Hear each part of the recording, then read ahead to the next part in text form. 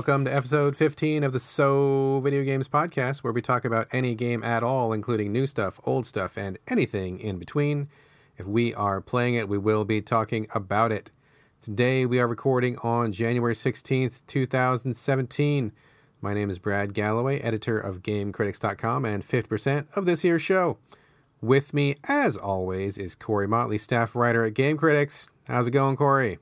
Hello, Brad. I'm doing well. How are you? I am doing excellent. I'm very glad to be recording. It really hasn't been that long. We are pretty regular when it comes to recording weekly, but we had some life stuff going on, ended up recording one day later than we usually do, and it feels like it's been like a really long time. Does it feel long to you?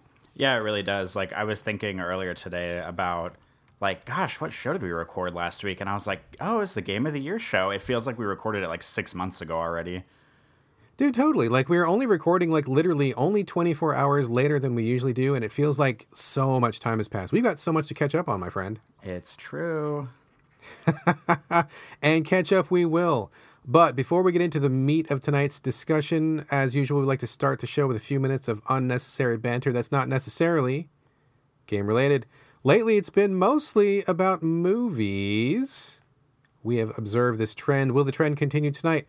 Corey, what do you got? Is it a movie tonight? Are we talking about movies? We are not talking about movies. Oh, streak is broken. All right, that's fine. What do you got, man? I want to tell you a story about a comedy of errors, as I will call it, about some job interview stuff I've had going on. Uh-oh. Yeah, so, I mean, this is like, first of all, I hate when people talk about jobs and stuff, so I don't want you or listeners to be like, oh, good, great job, golf clap for like getting a job interview, because I'm not here to do that. But I just want to talk about, so I as listeners, and as you might know, I don't have a job right now, so which is why I have all this free time to play video games and talk about them every week, which is awfully convenient. But I apply to places. I got an inquiry about doing a phone interview with a company. I'm not going to say the company or what they do. I'm just going to talk about the experience. And they want to do a phone interview first, which is totally fine. Like, I've done, dozens of phone interviews. And so I'm emailing with this HR lady at the company. Super nice, like, totally professional. And we schedule a phone interview date, which was like a week and a half ago at this point, I think. And the day that I'm waiting for the phone interview, like, I've been doing all this research on the company. I've been reading, like, some of the stuff that they publish and write and design, so that way I can, have, like, be, like, fully cocked whenever she calls. And so, yeah, which usually I prefer to be fully cocked when men call, but, I do what I can. You'll make an exception in this case, right? Yeah. She's going to give you a job. I mean, you do what you can. Yeah, anybody who wants to give me any kind of job, if you know what I mean, I prefer to be fully cocked.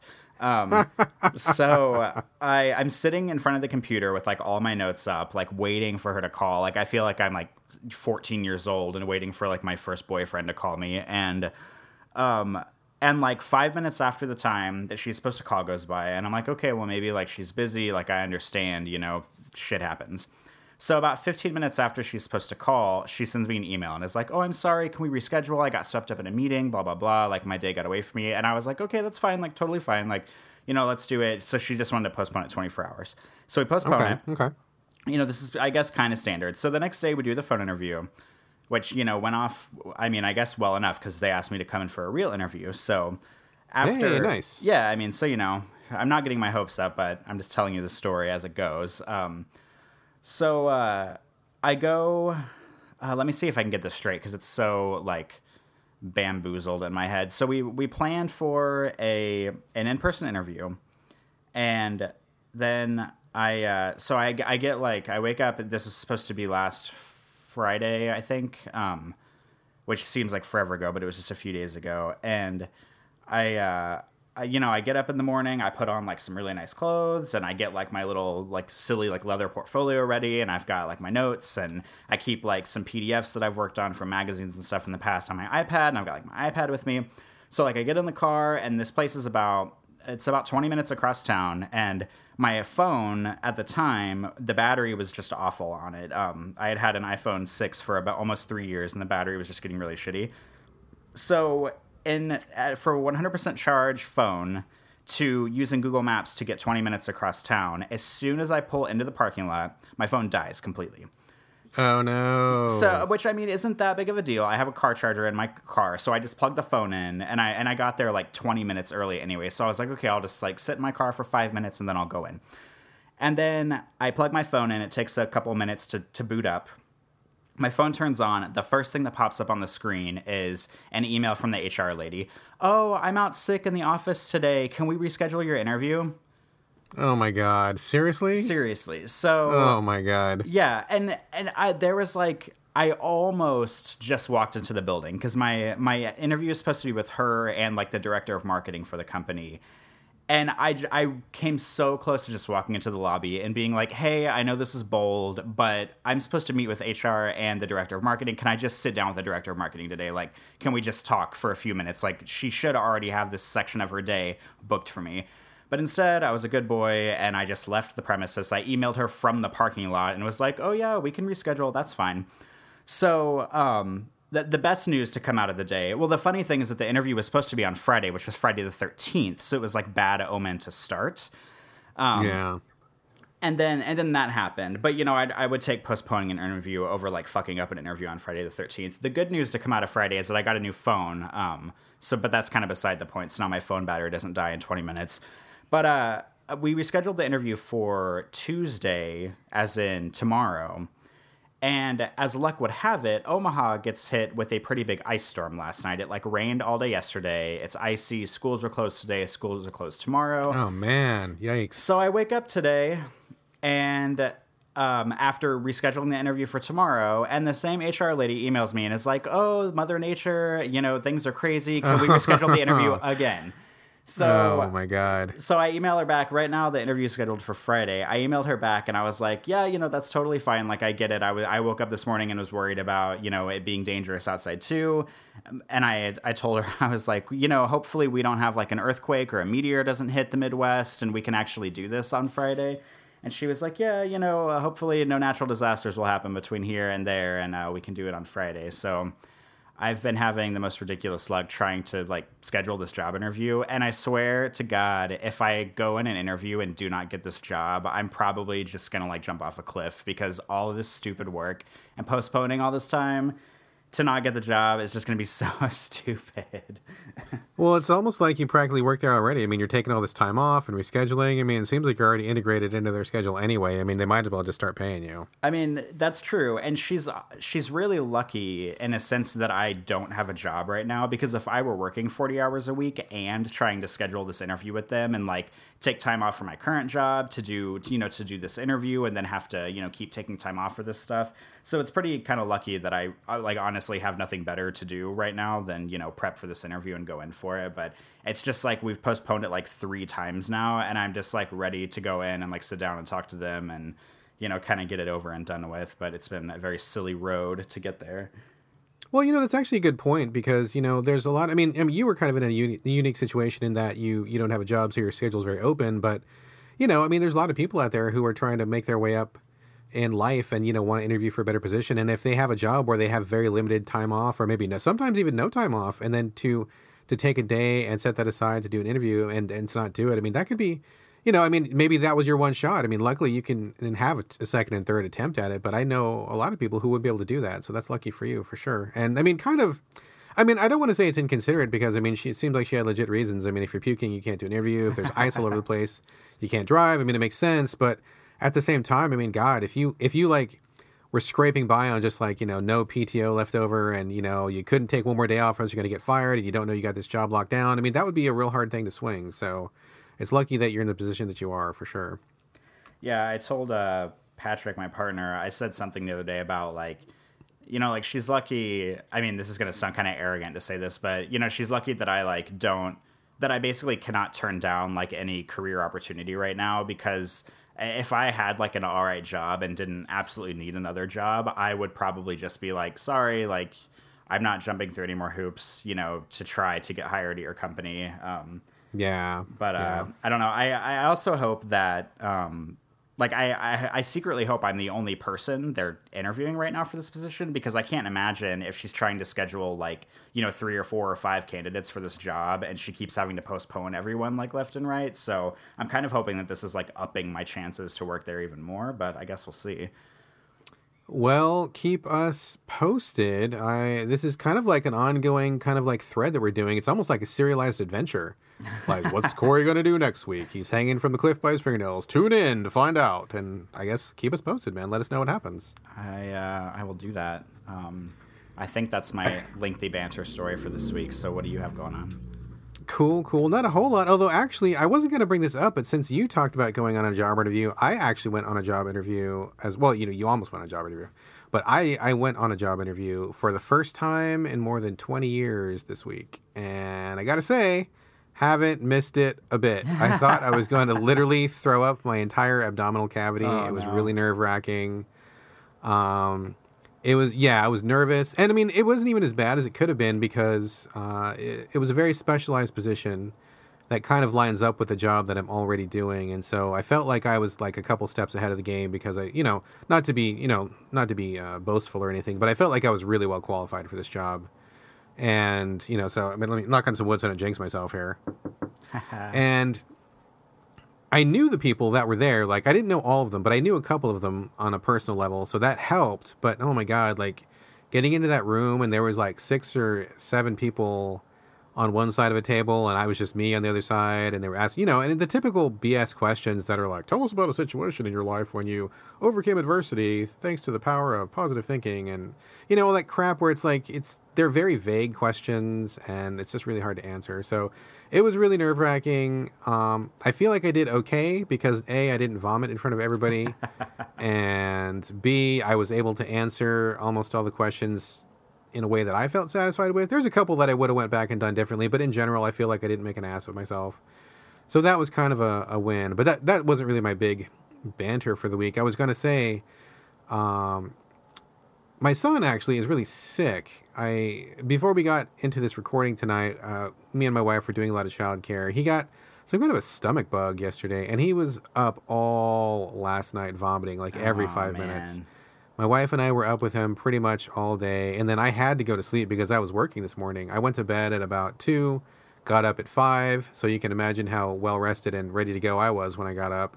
But I mean, even worse than that, my wife Gina was up with him like literally all night long on the couch, like every 5 minutes, switching out his puke bowl and wiping his forehead and giving him some water to drink, and it was just constantly childcare. So big props to her for soldiering on and just doing all that care. It's a lot of work, I mean, the kids are awesome. I love kids so much, but when a kid gets sick, it's just like the worst thing, and all you want to do is make them feel better. And sometimes there's just nothing to do but to power through it. So I felt really bad for him because he was puking. I mean, like literally like 40 times in a night or something. I'm sure you can imagine how much fun that is. And I felt bad for my wife because she's just like exhausted taking care of him. And oh man, kids are great, but man, kids need to stay healthy. We've got to keep them kids healthy. So anyway, I think I'm going to call it good on the banter there. And let's move on to our discussion about the biggest news story of the week, the Nintendo Switch. Yeah, this week, Nintendo held a press conference detailing information about, of course, the upcoming new console, the Switch. The conference was about an hour or so, and if you didn't catch it, you can still see it on Twitch, YouTube, Nintendo site, wherever you would catch video conferences. And they went over several topics and aspects of the unit and of the games and of their plans, etc., etc., etc. We're not going to go over every single thing, but we will dive into it a bit and definitely hit the highlights. Corey, do you want to take us through what they covered? Yeah, and just listeners, just so you know, usually Brad and I talk about games we're talking about every week, but dare I say that we're going to switch gears and just switch up our format a little bit this week. Stop, my tummy hurts. Stop, I can't take anymore. And we're going to talk about the big news first, the Switch, and then we'll talk about games we're playing later. But I made a handy-dandy list of some stuff from the Switch, launch that Brad and I both thought was important, so I'm just going to read through some stuff, some basic facts that we know about the system so far, and then Brad and I will discuss some stuff in between. So here's what we know about the Nintendo Switch. It is launching on March 3rd, 2017. It is $300 because I'm not going to sit here and say that it's $299.99 because that's dumb.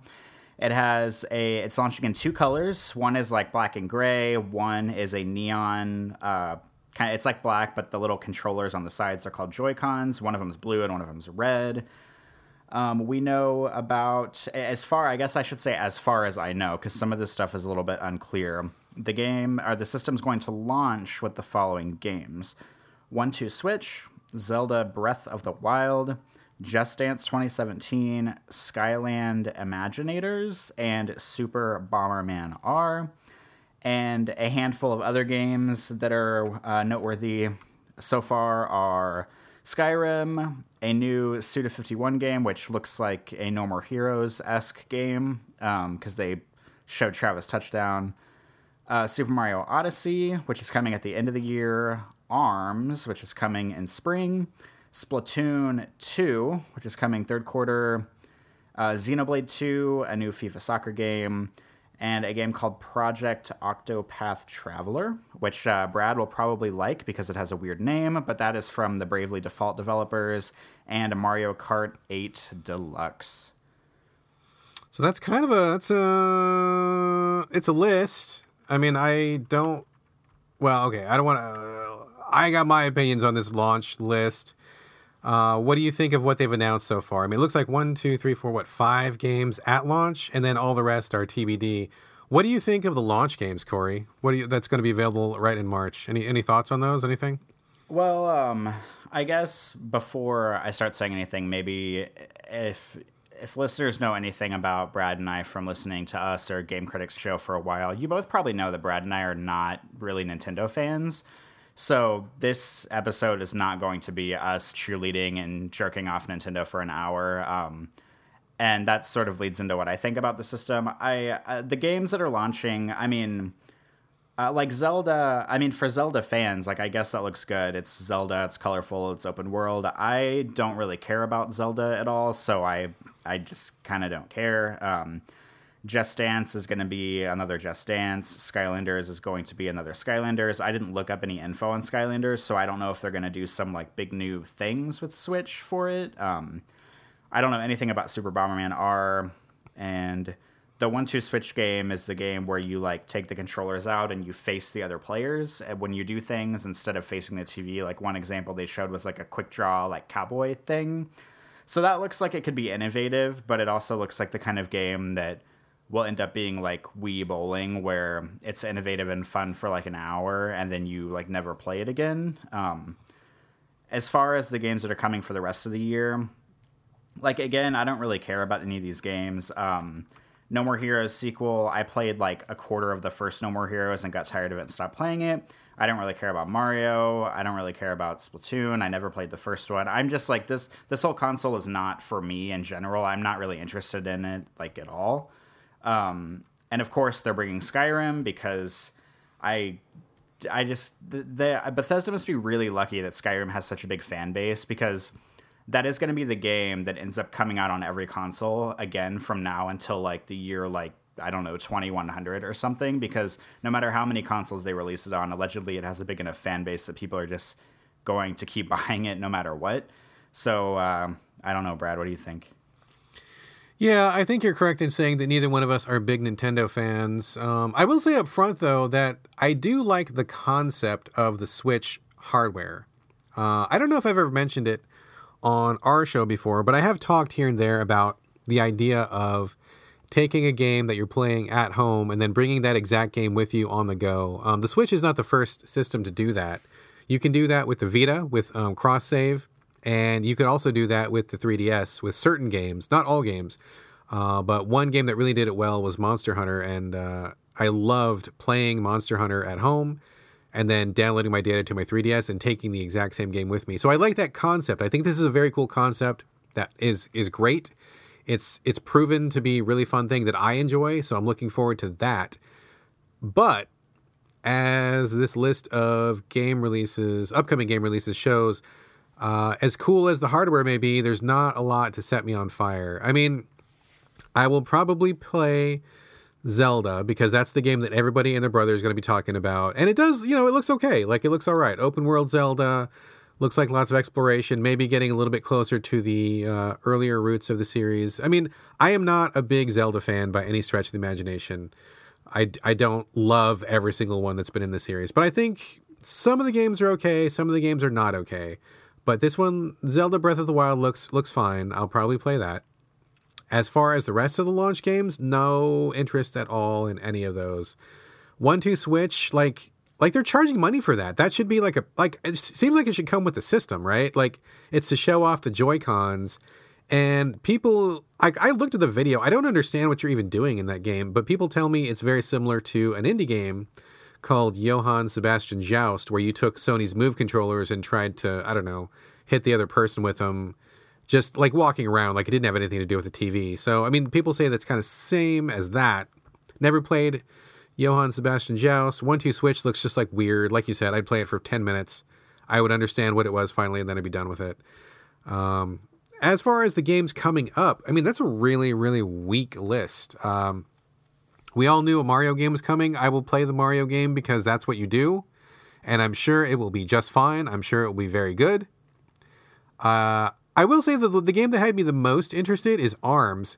And that is one where you take two of the Joy-Con controllers, which are the little ones on the side of the Switch unit. You take them off and you hold them in your hand. And it looks like you hold them almost like dual joysticks. And so, like, tilting your hands moves your character. And your characters are like futuristic boxers, and when you punch, instead of just like actually boxing, like it's like you shoot your fist off and it launches towards the other person, and they have like little springy cables attached to your fists, and so like you shoot them off and then pull them back and shoot them off and pull them back, and this little arena. It looks interesting, but it looks like the kind of thing that I would want to play for maybe 15 minutes at a time. It doesn't look like it's going to be very deep. It looks more like a tech demo, honestly. And that, again, is also something that seems like it kind of should come with the system. That's going to be, like, I think, a bargain game for, like, $40. Like, a lot of these games are $60, which is kind of weird to me.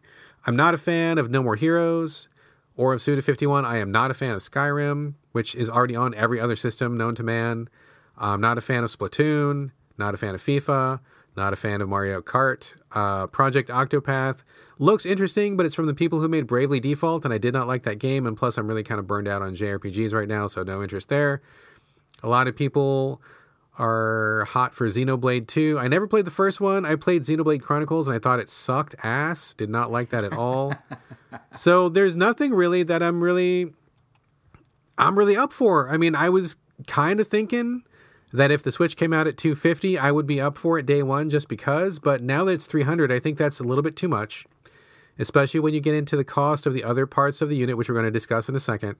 And the only games that I really would even want to play would be like Zelda, ARMS, and Mario. And Mario and ARMS don't even come out at launch. So like there's no reason at all for me to buy a Switch.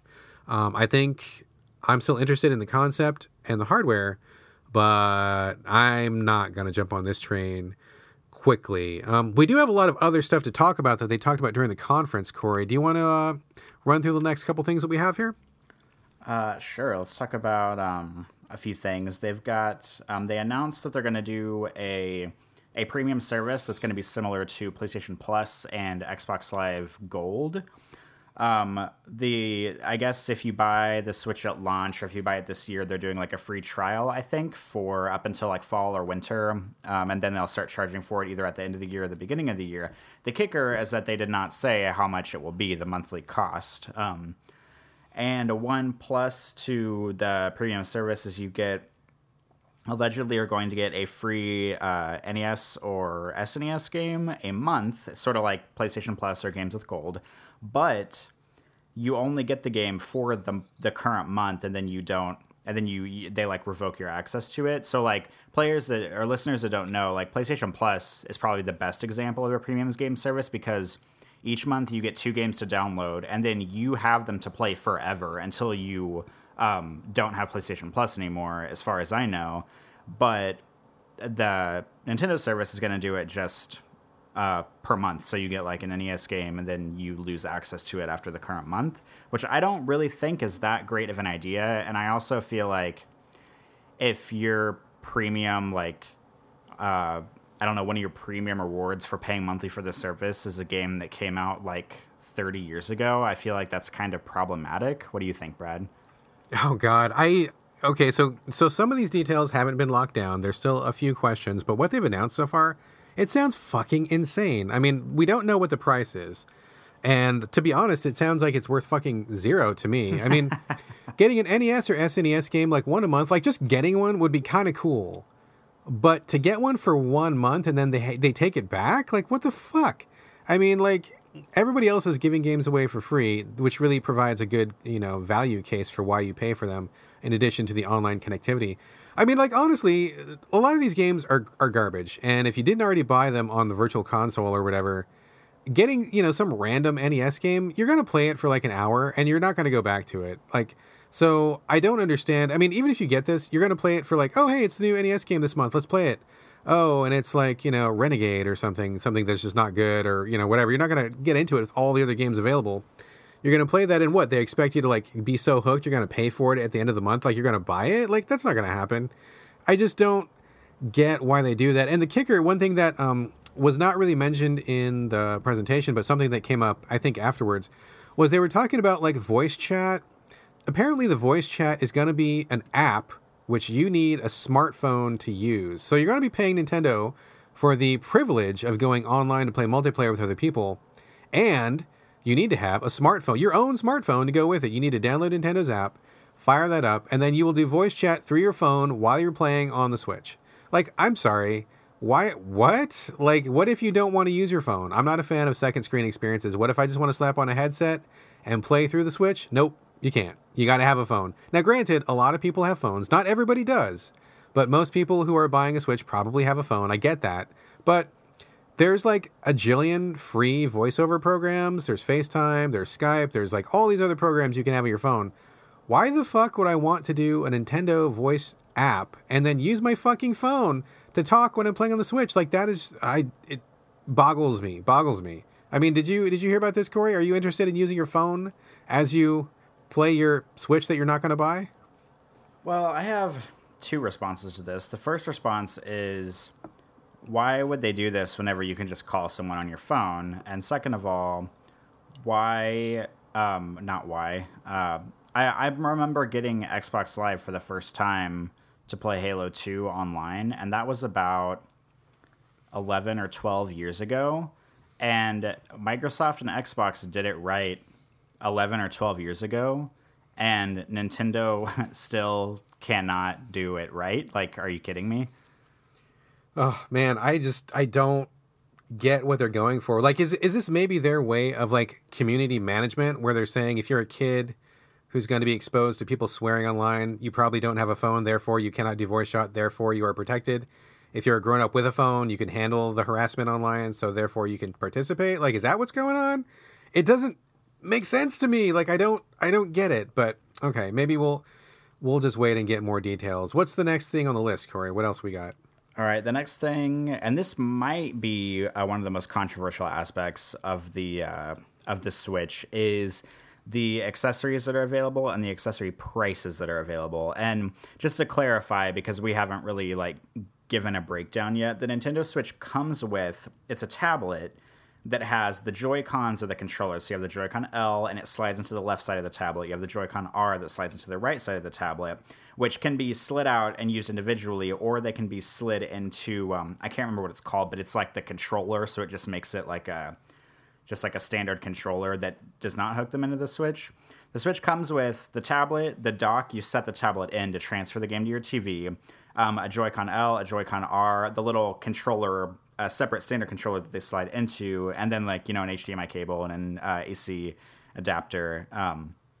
But the little controller that they hook into, word is getting out that is not the charging controller. So if you're playing with a controller, you will have to charge your little Joy-Cons, I guess in a separate way, or plug them back into the tablet to charge them or something. And you can buy an additional set of Joy-Cons, which is both of them packed together, the left and right ones, and that is $80. Or you can buy individual left and right ones for $50. And the $70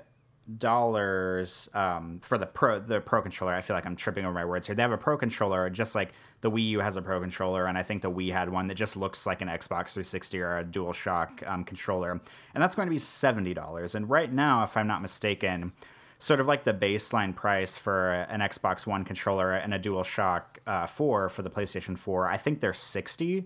So basically, everything is more expensive than that, unless you just want an individual Joy-Con L or Joy-Con R. But I don't really understand why someone would buy an individual one unless they just like lost one or something. I feel like you would always want to buy them packaged together for $80, but I guess like the whole accessory pricing and how many accessories there are and how expensive they are is kind of what I'm seeing to be is the most controversial thing so far about it. What do you think, Brad?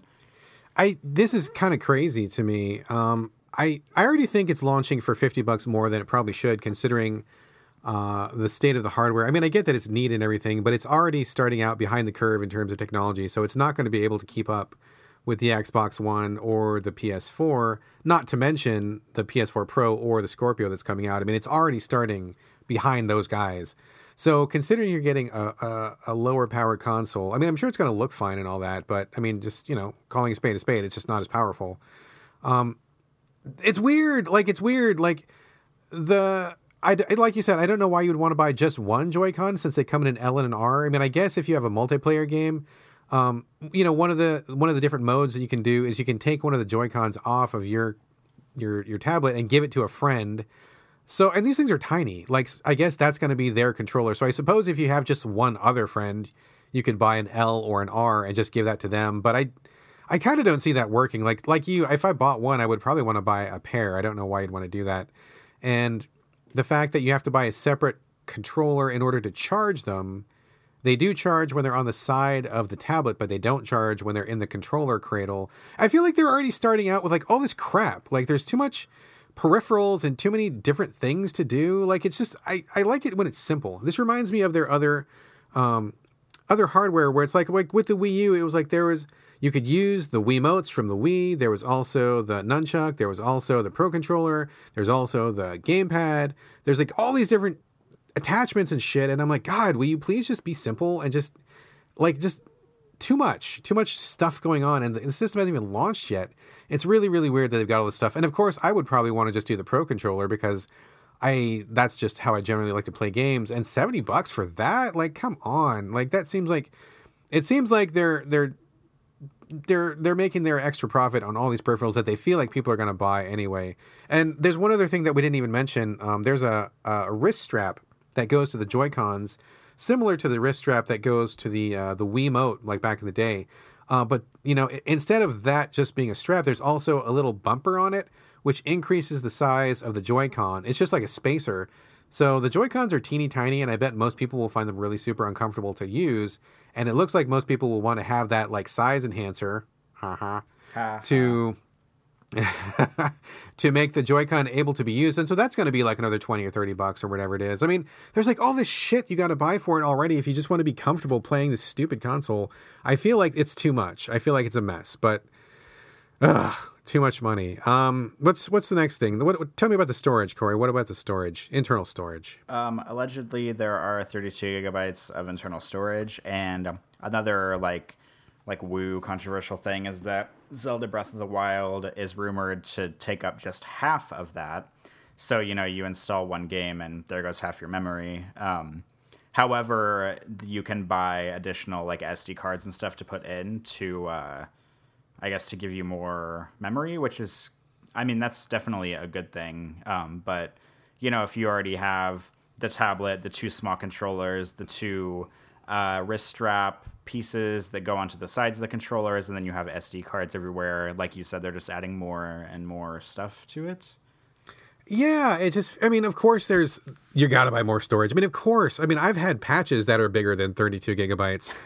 That seems like, I mean, like literally, there's been patches that are bigger than that. And if that's what they're shipping with, I mean, dude, that's like not even what my phone has. Like, how are you shipping how are you shipping a console with just that little bit? I mean, one big chunky game is going to take up a huge amount of that. I mean, especially considering how many games these days are like download, or how many people choose to download games. You're going to fill up your hard drive like in a day. And of course, you know, you got to buy the extra storage. So that's another cost. I just, it's, you know, people are saying $300 for the console, but 300 plus. I mean, I could easily see this being $400, $500, $600 if you want to kit yourself out on day one, you know. The other question that I'm really, really, really interested in is what's going to happen with the games that we've already bought on previous Nintendo consoles, in terms of the Wii U or the Wii. Nintendo has generally been pretty fucking shit at having a unified system for all those things. So, I mean, in comparison, I can log on to PSN and I can go back and I can see pretty much every downloadable game I've ever bought, like whether it's the PS4, PS3, or the Vita. Like, it tells me everything I've bought. It is all centralized. It's pretty easy to see. It'll tell me whether I can download it now or what system it's for. It's a pretty nice setup. Nintendo has struggled. There's been games that are locked to your console when it comes to 3DS. So, like, if your 3DS crapped out, you could not transfer those games. And we don't know, like, a lot of the games that were on my Wii, I think not all of those were able to be transferred to the Wii U, if I remember correctly. It just seems to be like they don't have their system down, and they haven't said anything about whether everything you've bought will transfer over. I'm guessing not. I'm guessing that they want you to buy that shit again. Did you ever buy anything for Wii U, Wii, 3DS, Corey? Is this a concern for you, the virtual console stuff? Well, I mean, it is and it isn't. And I will say that, I mean, I've bought a handful of games on the Wii U's virtual console, which is sad because I have a Wii U and most of the games I played on it are virtual console games, or like remastered versions of games that came out on like the Xbox 360.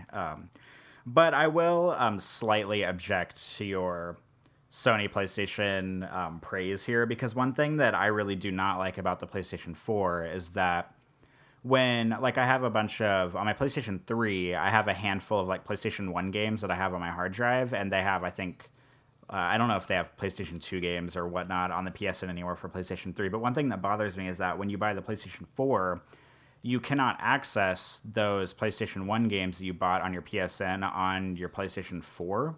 So, like, if I wanted to play, say, Silent Hill 1, which I bought and downloaded onto my through the PSN on my PlayStation 3, I would have to unplug my PlayStation 3 or 4, plug my PlayStation 3 back in, and play Silent Hill 1. And I feel like they should have had a way to just port those games over if you bought them to the PlayStation 4.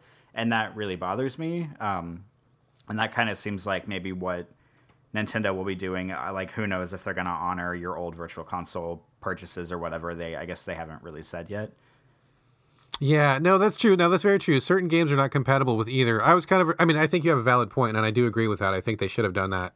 I was actually just more referring to, like, if you go to PSN, like, if you go online, like, on your computer, you can see, like, a very comprehensive list of everything you've ever bought. So I use that pretty often. I like that functionality. But no, you are correct in terms of that. But regardless of how wrong Sony gets it, Nintendo gets it wronger, and I'm really curious to see if they're going to fix that up. So far, it doesn't sound like either one of us are really too hot on the system. Corey, are you feeling a day one purchase for the Nintendo Switch?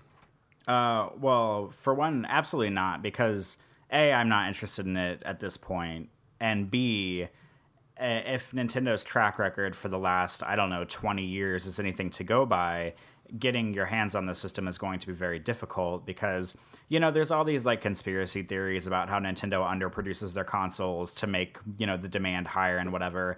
And I don't believe that. I think that's dumb and I don't think that's correct. But what I do think is if after 20 years, plus of producing consoles, because I remember this happening when the Wii came out, like if you can't get your shit together enough to supply, enough consoles for the demand whenever you've had this long to get it together, then I just think that's annoying. Like, I mean, look at the NES Classic that came out last year. Like, you still cannot find one of those unless you're like you buying it on eBay for, $300 over the price, or if you're like in the physical Nintendo store in like Times Square in New York.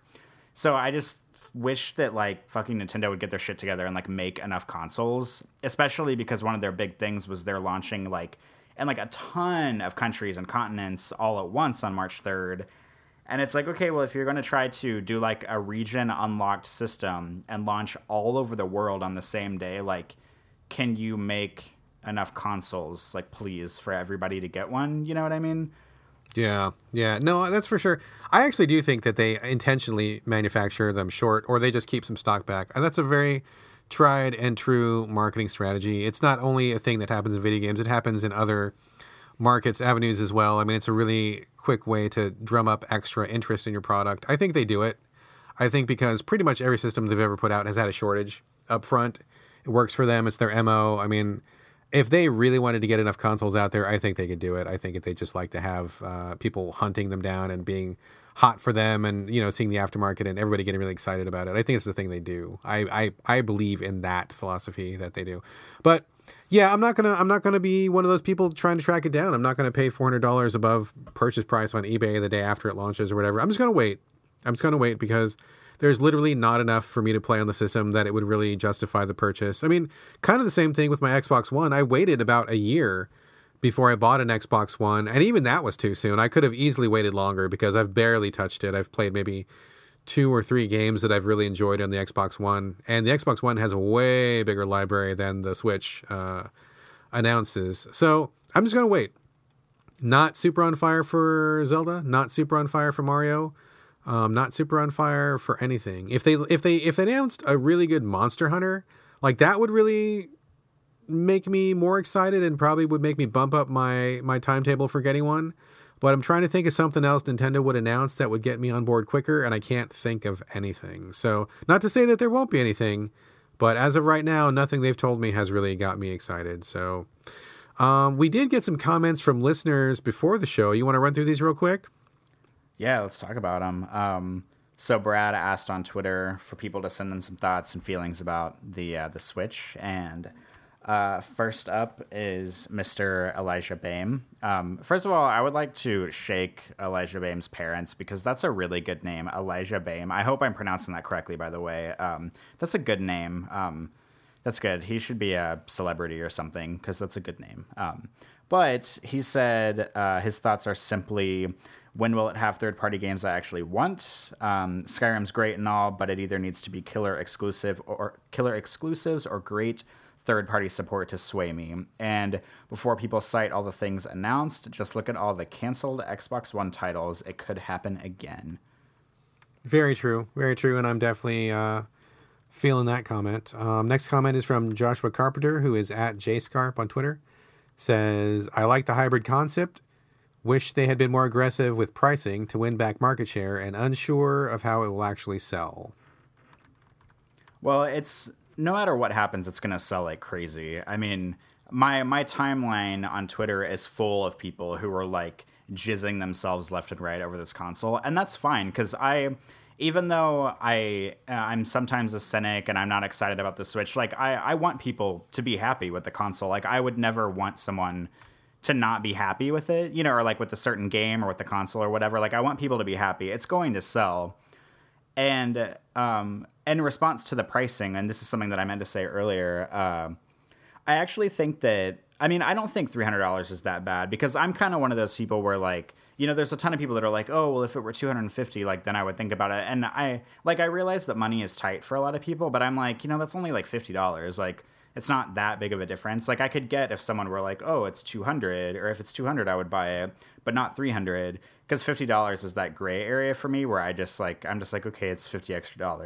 But that's kind of beside the point. But I also think, I think they did it right by, and this is going to sound kind of contradictory maybe to some stuff we said earlier, but I feel like with the pricing, they did it right and not, because one of the reasons they gave for like this, so many accessories is that if they packed in more stuff or if they packed in a demo disc like with the Wii, then it would just drive the price up.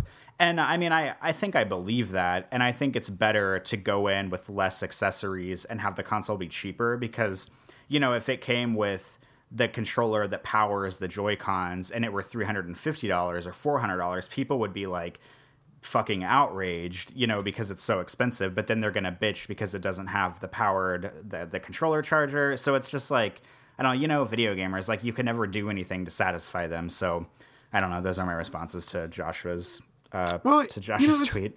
That's true. And I mean, to get back to the $50 thing, I mean, I don't think that $300 is like an astronomical amount when it comes to consoles. I mean, I've certainly paid more than that in the past when I've had the money. I mean, everybody's got a budget, right? But I think for me, and maybe for other people, it's just the perception of like, you're already buying something that's not as good as what's out there. Like the novelty factor is really high on it, but like you already know the games you're going to get are not going to be as technologically advanced as what the other guys are selling.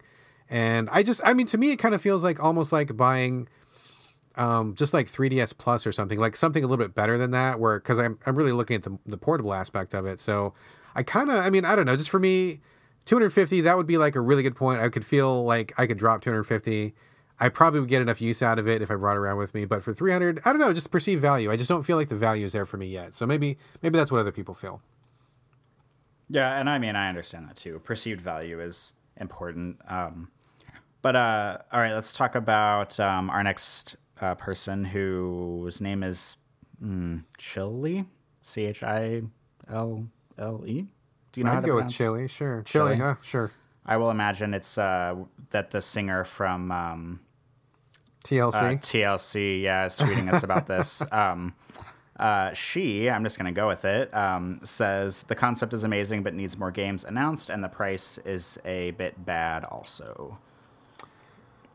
Agreed. Next comment is from a frequent listener, Adam, who is @asrealist on Twitter. He says, I'm probably alone on this, but I love the Wii U, and the Switch is a nice upgrade. Plus, I'm excited for all those weird JRPGs. Nintendo and Wii U deserve all the criticism, but I still enjoyed their games and console. All right. That is fair.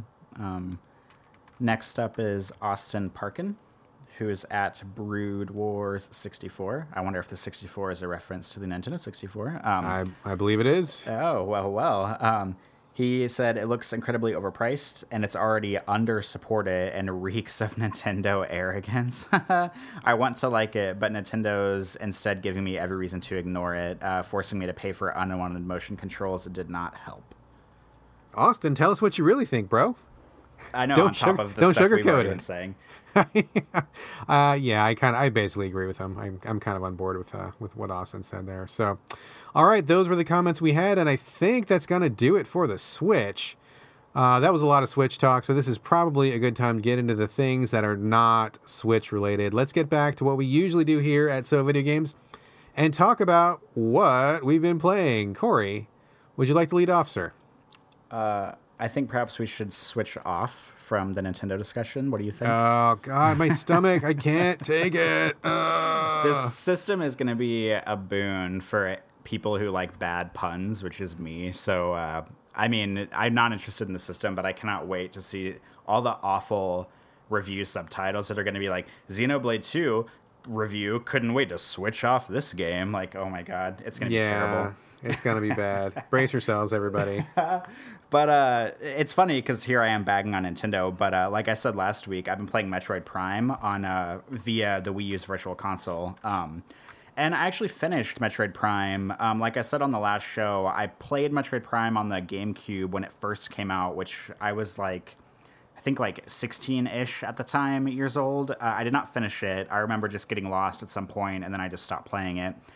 But I did finish Metroid Prime last week, and I don't really know what to say. Like, I know this game it's like a classic, and a lot of people, it's on like their top 10 games of all time, and so maybe I needed to like reevaluate my expectations for it. But I mean, I thought it was fine. Like, it was okay. I think it worked all right with motion controls because I was doing the Wii version. I think the game is not nearly as big or as expansive as maybe people think it is. And there's a hell of a lot of backtracking in it.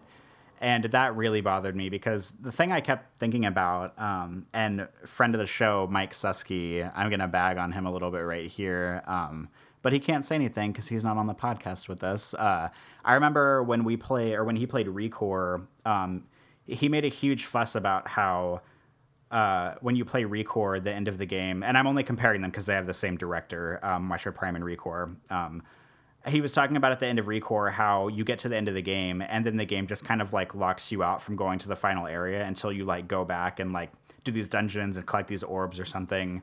I'm taking his word for this because I only played Recore for like an hour. But, you know, it's funny because Metroid Prime does the exact same fucking thing. Like, the point of the end game is to collect all of these artifacts over the world and the world areas.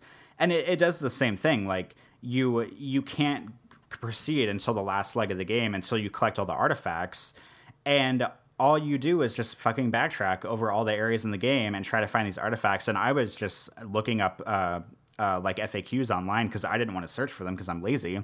So I would just look up online where it was, go find it, and then go find the other one and go find the other one. And I was just so tired of like going back to the map screen and going back to the game and checking the map every 5 seconds to make sure I was going in the right direction. And the little grapple beam that she has, that Samus has to grapple from things on the ceiling, is like totally fucking broken on the Wii version. Like, you're supposed to press a button and you have to wait for the little grapple icon to light up. And I swear to God, I could jump up in the sky and be like 2 feet away from the grapple point, and I would press the grapple button. But because the grapple thing wasn't lit up, then she wouldn't grab onto it, and I'd have to do all the stupid fucking platforming again to get back up there. And last but not least, perhaps my pettiest complaint about Metroid Prime is in Metroid Prime 1 and Metroid Prime 2, because I started 2, one of the very first things Samus Aran does when when she boosts out of the ship, is she does this like big like triple front flip off the front of the ship. And like, that's cool. I get it. Like, you know, that's kind of her thing from the 2D games. If she can do like go into the ball, she can do flips, whatever. The second you take control of her, she jumps like 2 feet off the ground. And I'm like, really, Nintendo? Really, Samus Aran? Really, Metroid Prime? Like, she just like did this fucking like triple front flip off of her ship. And then the second I take control of her, she jumps like 2 feet off the ground. Like, can we not like balance this somehow? Like, where's the button for me to do triple front flips? Like, it's just little things like that about video games that bug the crap out of me. And like Devil May Cry is another example where it's like they do all this amazing shit in the cutscenes, and you take control of the character, and you can't do a single bit of any of that they just did in the cutscenes. And yeah, I don't know. Those little things bothered me. I think the game is fine overall, but I feel like it's one of those games where people's nostalgia is fueling their love for it rather than the actual game itself.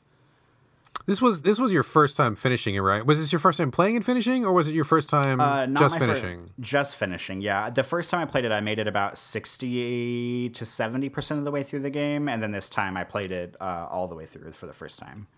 Interesting. Okay, cool. Yeah, you know, this raises the question of like what makes a classic game a classic and how classics hold up over time. I enjoyed Metroid Prime when it came out back in the day. I didn't think it was like amazing the way some people did, but I thought it was very good. It was better than I thought it was going to be. I'll say that, especially considering every Metroid up until that point had been a 2D kind of a Metroidvania type before the term really existed. So taking it into the first person, I thought was pretty well done. But I agree. I mean, I'm not a fan of backtracking, and I hated the motion controls from day one. Never liked them. It's a good game. I mean, I like it, but it's not like anywhere near my top 10 or anything like that. So, I mean, do you feel like it was worth it for you to go back and finish? I mean, what even motivated you to even go back to it anyway? Like, why? What was your motivation for playing? You know, I think I don't even know. I think it was a lack of having other things to play, and the fact that I knew that I had bought. Because I bought it on the Wii's Virtual Console, like seriously, like 2 years ago, and just never went back to play it. And, you know, actually, I do know what made me want to play this. We are when I say we, I mean my partner Patrick and I, we are a 1 PlayStation 4 household. I know, Brad, you guys have 2 PlayStation 4s. That's definitely the right way to do it. We have 1 PlayStation 4, we have 1 Xbox One, we have 1 Wii U, 1 Xbox 360. We have 1 of everything. Patrick has been playing so much goddamn Overwatch that I was just looking for something to play while he was playing, because we all know that I have to be playing a video game to be entertained. I can't like read a book or watch a movie or, you know, do anything else. It has to be video games because I'm not sophisticated. So that's what really drove me to play it at first. I was like, well, what can I play while he's playing Overwatch? Which the joke was on me because you can't really play it unless you have the TV because you need the Wii motion controls anyway. But just the thought of playing it while he was playing Overwatch is what made me want to play it, and then I did. So that's that, I guess. Oh, okay. I gotcha. Interesting. Yeah, that is a good point. I was originally thinking you were playing it on the gamepad, but once you reminded me of the motion controls, yeah, you'd be kind of screwed that way too. So, oh well. Well, I'm glad you finished it. I mean, are you glad you finished it? Yeah, I mean, I'm glad that I got to see it through to see what all the fuss is about. And I know you told me not to, but I started Metroid Prime 2. I don't know if I'm going to play all of it. I've only played like an hour or two of it. I probably will not play any more of it because from what I can tell, it's just like the first one's mechanics copied and pasted. But I mean, I'm glad I played Metroid Prime now. I can say I've played it, and now I can go on 15-minute rants on podcasts about how it's overrated. Yeah, it's worth playing. I mean, I think it's worth playing. I would not really recommend Metroid Prime 2 or 3. 2 is just the exact same thing, but harder. 3 is the exact same thing, but longer. So you have longer and harder. And while those things may be good in a certain context for some people... That's right, I went there. I think the first one is really the only one that's really worth playing. So you got it done. You can cross that off your list. You can move on to something else more critically interesting. As for me, I have been playing... Yakuza 0 on PS4. It's currently under review embargo, but the preview embargo is up, so I can talk about it in a preview sense. So what everything does that I'm about mean? to say. Well, it means that you can talk about certain things, but you cannot give it a score. You cannot give a final judgment.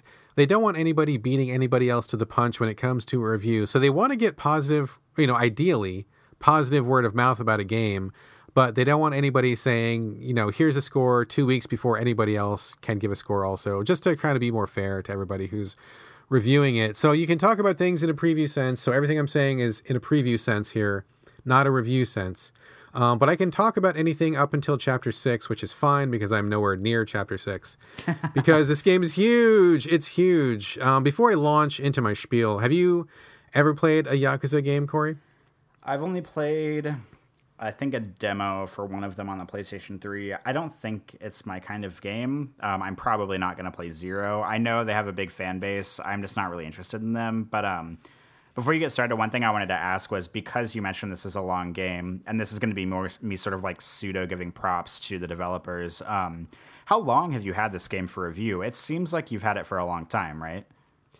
Let's see. I don't know the exact date. I feel like I've had it for 3 weeks, maybe 2 weeks.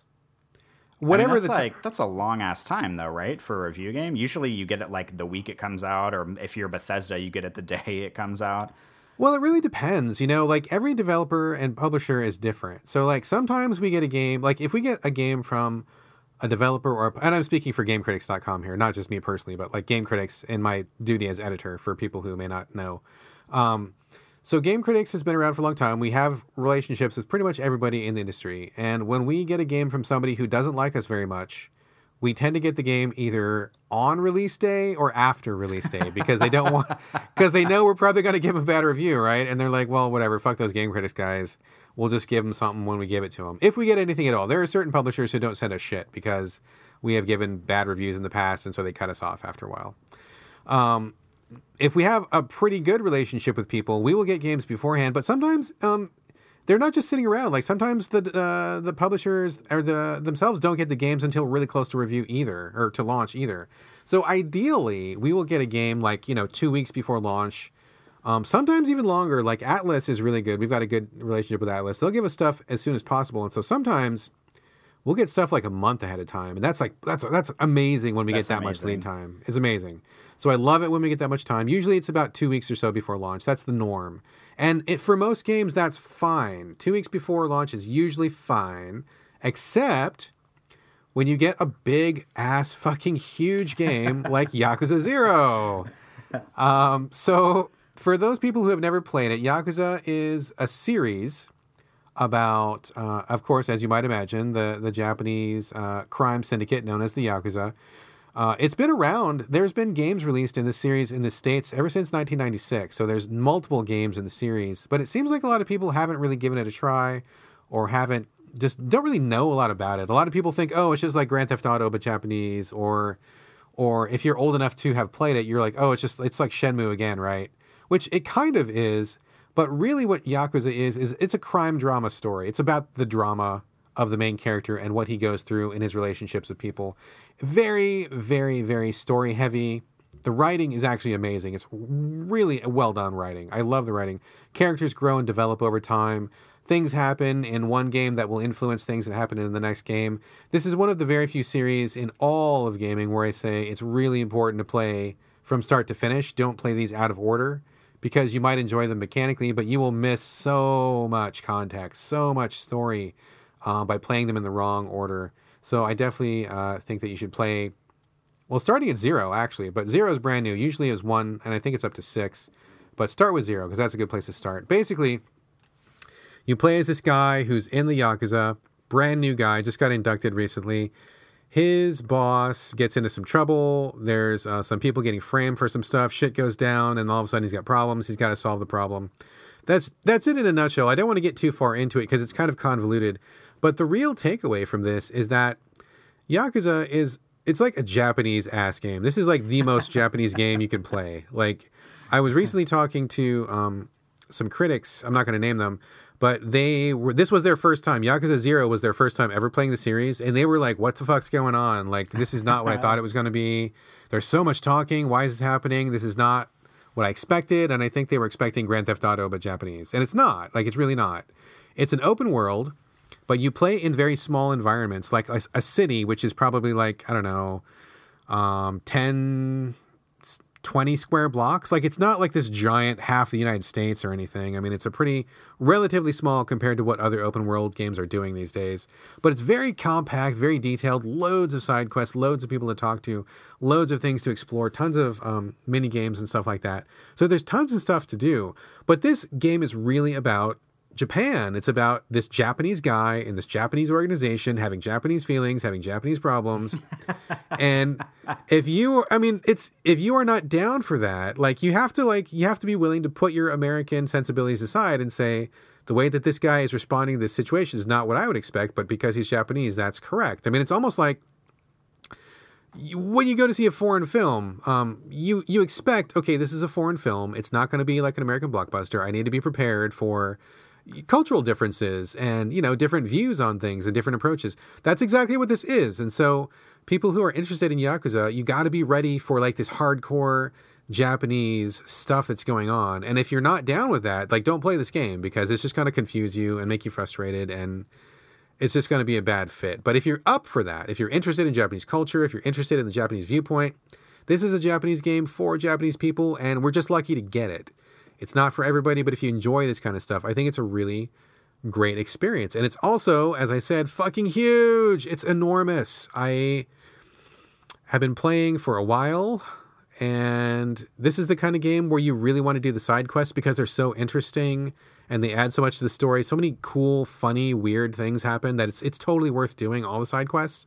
And I'm nowhere near the end of the game, not even a bit. The review is due, I think, in 3 days. I'm not even a third of the way through the game because it's so dense.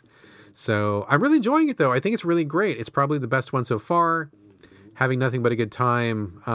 Would definitely recommend it to people who are curious about the Yakuza series, for sure. So, this is not your cup of tea, though, right? It doesn't really sound like it, but I'm going to very quickly switch to a tangent. Oh, dude. Yes. And, do it. Switch it, Corey. Switch it. Speaking of dense ass Japanese stuff, I have been binge watching Ghost in the Shell Standalone Complex, the series. Have you ever watched Ghost in the Shell? Are you familiar with it? Okay, so I read some of the comics when anime and manga first got to America, like when it was new. I was around, and I was in that wave of people going, "Oh my God, what's this?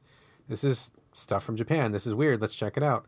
So it was around at that time, and I kind of was familiar with it, but it's never been one of my favorite series back in the day. I was more of a Ranma 1/2 kind of guy. But no, I mean, I'm vaguely familiar with it. Is this an old series? Is it a new series? What is it that you're watching? It is old. Ghost in the Shell, the anime movie, which is probably what most people are familiar with, that came out in 1995, which I have seen only once. I watched it about 6 months ago for the first time, so I'm a little bit behind the times. I think the first season, the series is called Standalone Complex. It has 2 seasons. And I think the first season came out in, I'm probably going to get this wrong, I want to say 2003. And then they had a second season, and they've had more movies and stuff. But really, I just wanted to switch because I am like really, I might be the most excited person in the world for the Scarlett Johansson live-action Ghost in the Shell movie. And I am so excited for this movie, and I don't even really know why. I just think it looks so fucking badass. And so I thought, well, maybe I should like actually get familiar with Ghost in the Shell if I'm going to see the movie. So I've been watching the series, and I don't really have a lot of important things to say about it, but whenever you said Yakuza was like Japanese ass Japanese game, I was like, oh, well, Ghost in the Shell is like Japanese ass Japanese anime, so maybe I could talk about Ghost in the Shell for a minute, and that's about as far as my train of thought went before I went down this path. Ha ha ha. Yeah, I mean, Ghost in the Shell, I've heard of it a million times, and I have seen the movie, but it was ages ago. I think I probably saw it in 95 when it came to the States. It's never been one of my favorite series, so I don't remember much about it. I didn't spend much time on it, but I did see that trailer for the Scarlett Johansson movie. It looks awful. Oh, it looks terrible, dude. It looks like, I mean, it could be bad, and it could be awful. It could be like Batman versus Superman awful, but I think I've already made up my mind that I'm going to love it no matter what. Like, I swear to you, I've watched the live action trailer on YouTube probably like 50 or 60 times. Like, I am so excited for this movie, and I don't even know why, because I'm not even that familiar with Ghost in the Shell, but I'm just like, I don't know if it's just like my urge to watch a movie with like a badass like woman character, because all we get is like white men in movies. And I understand the whitewashing controversy because the major in the anime is a Japanese woman, and Scarlett Johansson is very obviously not Japanese, but I'm just like shelving all of that because I want this movie to be so good, and I think it looks so awesome. Oh my God, Brad, I can't even handle it. I'm going to leave it to you. If you want to see it, go for it. Let's get a full debrief here on So Video Games after you see it. I'm going to pass. I think that it looks kind of awful to me. And I don't say that as someone who has any like sacred love of the original source material. I just from watching the trailer, I'm like, oh God, this looks bad. But it looks very much like it could be bad, but I'm probably going to be there like opening night, like IMAX 3D, like all in. I'm so excited for this movie, Brad. I can't justify it. It just looks so good. I don't know, man. I am so excited. I am excited that you are excited. But let us leave Japanese and faux Japanese stuff behind for a second. Corey, I hear that you have been playing some Gears of War 4, which is probably the most American-ass game that could possibly ever be. I was going to say we're going to go from like Japanese-ass Japanese stuff to like American-ass American stuff right now. Yeah, this is totally as American as apple pie with an American flag stuck on the top of it. Tell us about Gears of War 4, Corey. Well, I can't really say a whole lot. I want to preface Gears of War 4 by saying that I don't really like want to play this game that much. I just don't really have anything else to play, and Gamefly sent it to me, so I'm like, okay, I'll give it a shot. I've only played it for like an hour. I've played the opening chapter, the prologue, which the prologue is actually pretty cleverly done because the game opens with a woman giving a speech about the war, like the Locust War, E-Day. I don't even know what to call it. I'm not up on my Gears of War lore. My Gears of lore. Gears of lore. Lore of war. Gears of War 4 lore. But she's like giving a speech about like major events that happened during the Locust War, and you like play through each of those sequences as a different character. So it's kind of neat. It's got like a Call of Duty thing going where you like die in every scenario, and then it just like moves to the next. But I mean, it just feels like fucking Gears of War. Like, you get to the first chapter, and it's like your 4 characters are all together, and it's like a white guy and a woman and a black guy and like an old guy, and the writing is terrible. Like, they're trying to like break into this compound, and one of the guys, I think the old guy is like the woman's uncle, and so she repeatedly calls him uncle, and I'm like, you don't call your uncle like, is that a thing? Like, oh, hi uncle, like, do people say that? Not where I'm from, but I mean, maybe somewhere. Who knows? I mean maybe in Gears of War 4 land, but the writing's just bad. Not that I expected it to be good, because I never thought the writing in Gears was ever good. But I mean, it's, you know what it is. It's a cover shooter. The one thing I will say that did surprise me, and I have not tested it yet, but when I booted the game up, and selected the campaign, there is an option to do the campaign split screen, which shocked me because most of the time games are online co-op only. Like the last console generation kind of left split screen co-op behind as far as I'm concerned. So I was actually kind of shocked that it has a split screen co-op campaign, because that's the kind of thing where if I could get Patrick to play it with me, like that would probably make it fun. Sort of like how playing The Division with you and your wife made it fun. So like maybe I'll go down that avenue soon and I can try to play it with Patrick, but I don't know if I'm going to be able to get him on board with it. Yeah, I have played actually almost every game in the Gears series. I think the only one I didn't play was the most recent one, Judgment. But I don't really like them that much, but I do play them for exactly that reason. My wife and I play them together, and so that is a fun thing that we like to do, just because us playing in the same environment is fun. Not necessarily that Gears is the greatest game or that it's really that well done. Although I will say that I think that the Gears, is it like 2? Maybe it's Gears 3. Whichever one had that really sad moment, which everybody knows if you played the Gears series, was kind of cool. But other than that, I mean, it's just kind of like meatheads running around shooting shit. But it's fun if you got a buddy. I mean, yeah, if you get Patrick to play it, I think that is probably the ideal way to play. Otherwise, it's a lot of fucking ducking behind shit and shooting stuff. That's pretty boring. Yeah, and it doesn't look like... I mean, I didn't expect Gears of War 4 to change the formula, because it is just a cover shooter. And as far as I've heard from the internets is that Gears of War 4 like goes back to the series roots. And I'm like, okay, well, where did the roots ever go? Because as far as I'm concerned, this game has always been just like a meathead ass cover shooter. So like, when did it flourish that it needed to go back to its roots with 4? Like, I don't really know where that happened. Yeah, I was just going to say, I don't remember them ever leaving their roots. I mean, okay, we're still at the roots, so roots continue. Like, okay, sure. Well, I mean, that's pretty much all I have to say. I'm sure I'll play it a little bit more later and talk about it on future shows. But Brad, what do you have a little something left?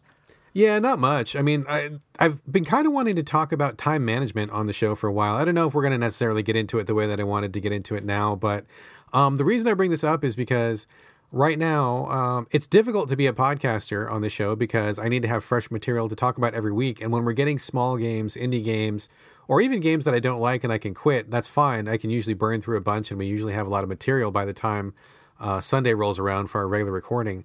The problem is when you start getting into games that are actually good and that are actually long. So, I just mentioned I'm playing Yakuza 0, which is an amazing game. I'm totally going to finish that game. I love it. It's really cool. It's right up my alley. So I'm definitely going to be in that for the long haul. PR tells me you can expect at least 80 hours out of that game, more if you want to do even more of the side stuff. And I do want to do the side stuff. So that's a really fucking long time. I mean, I think 80 hours is a really long time for any game.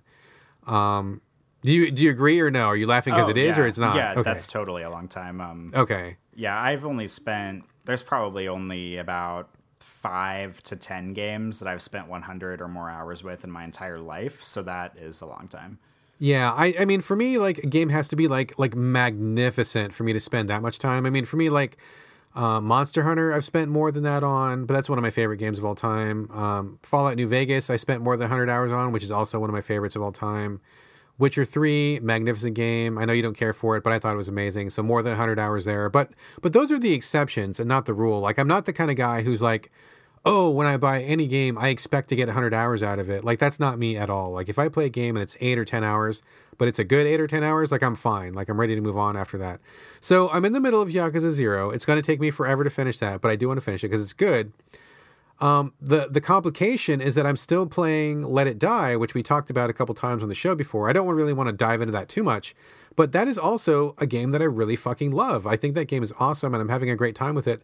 I also want to finish that game. So my dilemma is that Let It Die is a really long game. Yakuza 0, a really long game.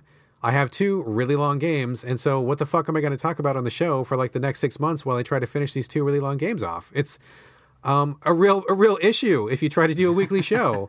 So I'm trying to figure out where I'm going to squeeze in something else to play. And whatever else I play has to be either really, really short or really bad so that I can just play it for 2 hours and quit so I can talk about it. I feel kind of stuck. Do you ever have this kind of like time crunch? I mean, I know maybe you don't like long games in general, but I mean, have you been to that place where it's just like you just don't have time to play what you want to play or to get through stuff?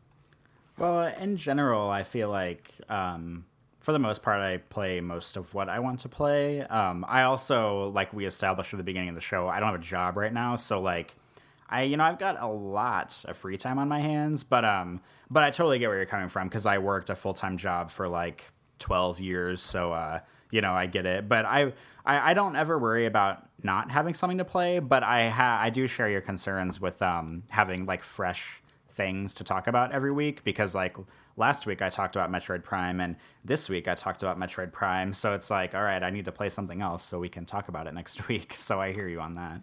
Yeah, that's the problem too, because I really love Let It Die. I think it's an amazing game. I'm having so much fun with it. And I actually got my wife to get into it too, and she really digs it a lot also. So it's really cool for us to kind of play. You don't play it together, but like she'll play on her TV, I'll play on mine, and we'll just, we'll compare strategies or we'll just talk about it. So it gives us something fun to do.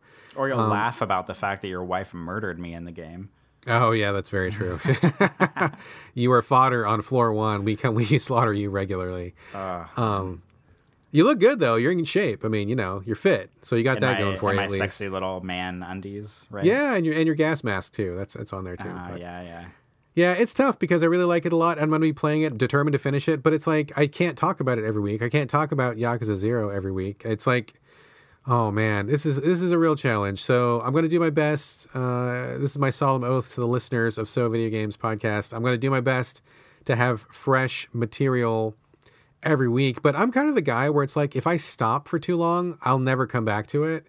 So I don't want to stop, right? Like if I put Yakuza down for a week, I'm a little afraid that if I don't finish, by the time I come back, I'm going to forget what I'm doing, or I just will lose the momentum, and you just kind of just putter out. And I don't want to do that. Like I really like it a lot. I want to finish. So challenges, what is it? First world problems? Yeah, maybe first world problems. Yeah. Game reviewer problems. This is the part where we probably say, oh, hey, listeners, if you have any ideas for stuff for us to talk about, why don't you tell us? Yeah, yeah. Maybe we could do, like, for a couple months while I'm finishing these games, we could just talk about, like, topics or ideas or debates.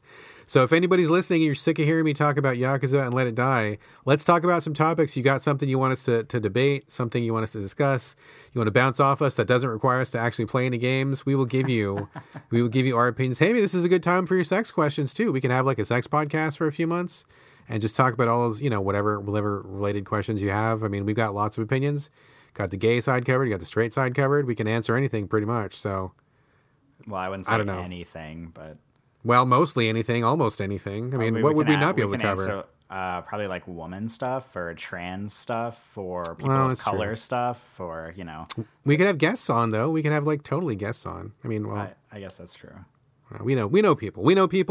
We'll introduce our listeners to people. If that question comes up, we'll get that solved. We'll get a good answer going. But anyway, that's all I have for my last topic. Nothing else to talk about as far as games. And I think this is probably going to bring us to the end of our show. Thank you all very much for listening. And as always, please do send us your thoughts, feedback, ideas, anything else you'd like to. Any discussion topics that don't require us to play a game. Please. You can reach us, as always, at sovideogamespodcast@gmail.com. We are also on Twitter at sovideogames. So this is bye from Brad. And bye from Corey. We will see you guys next week.